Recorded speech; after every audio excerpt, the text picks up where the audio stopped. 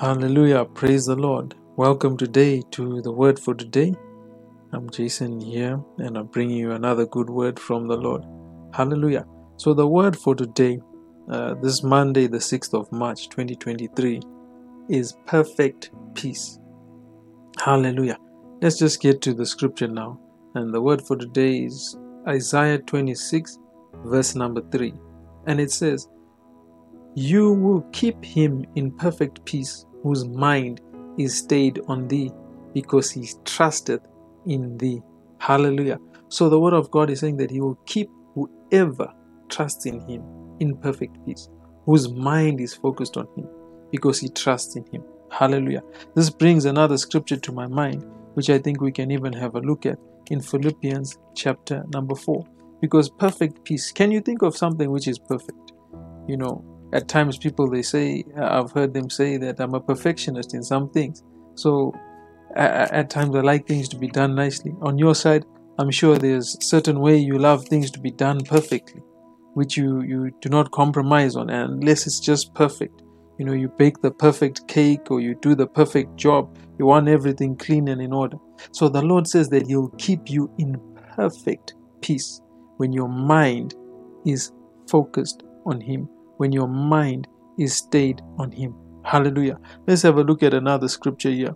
Let's go to Philippians chapter 4, verse number 6. It says, "Be careful for nothing, but in everything by prayer and supplication with thanksgiving, let your requests be made known unto God.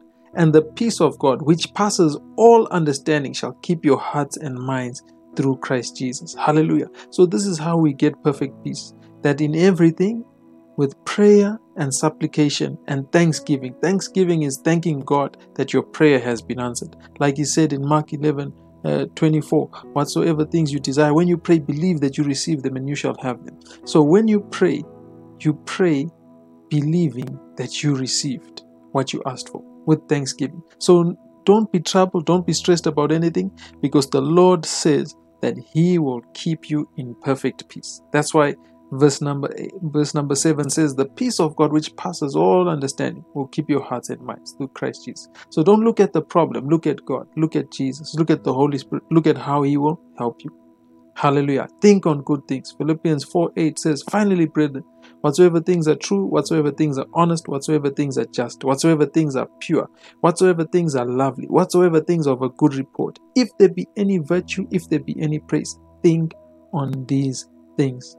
So for today, know that the Lord is going to keep you in perfect peace as you just think on Him, you focus on Him. Don't look at the trouble, look to Jesus. Hallelujah.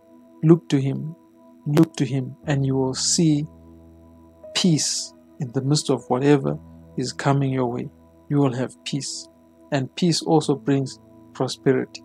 Hallelujah. Have a great day today. Amen.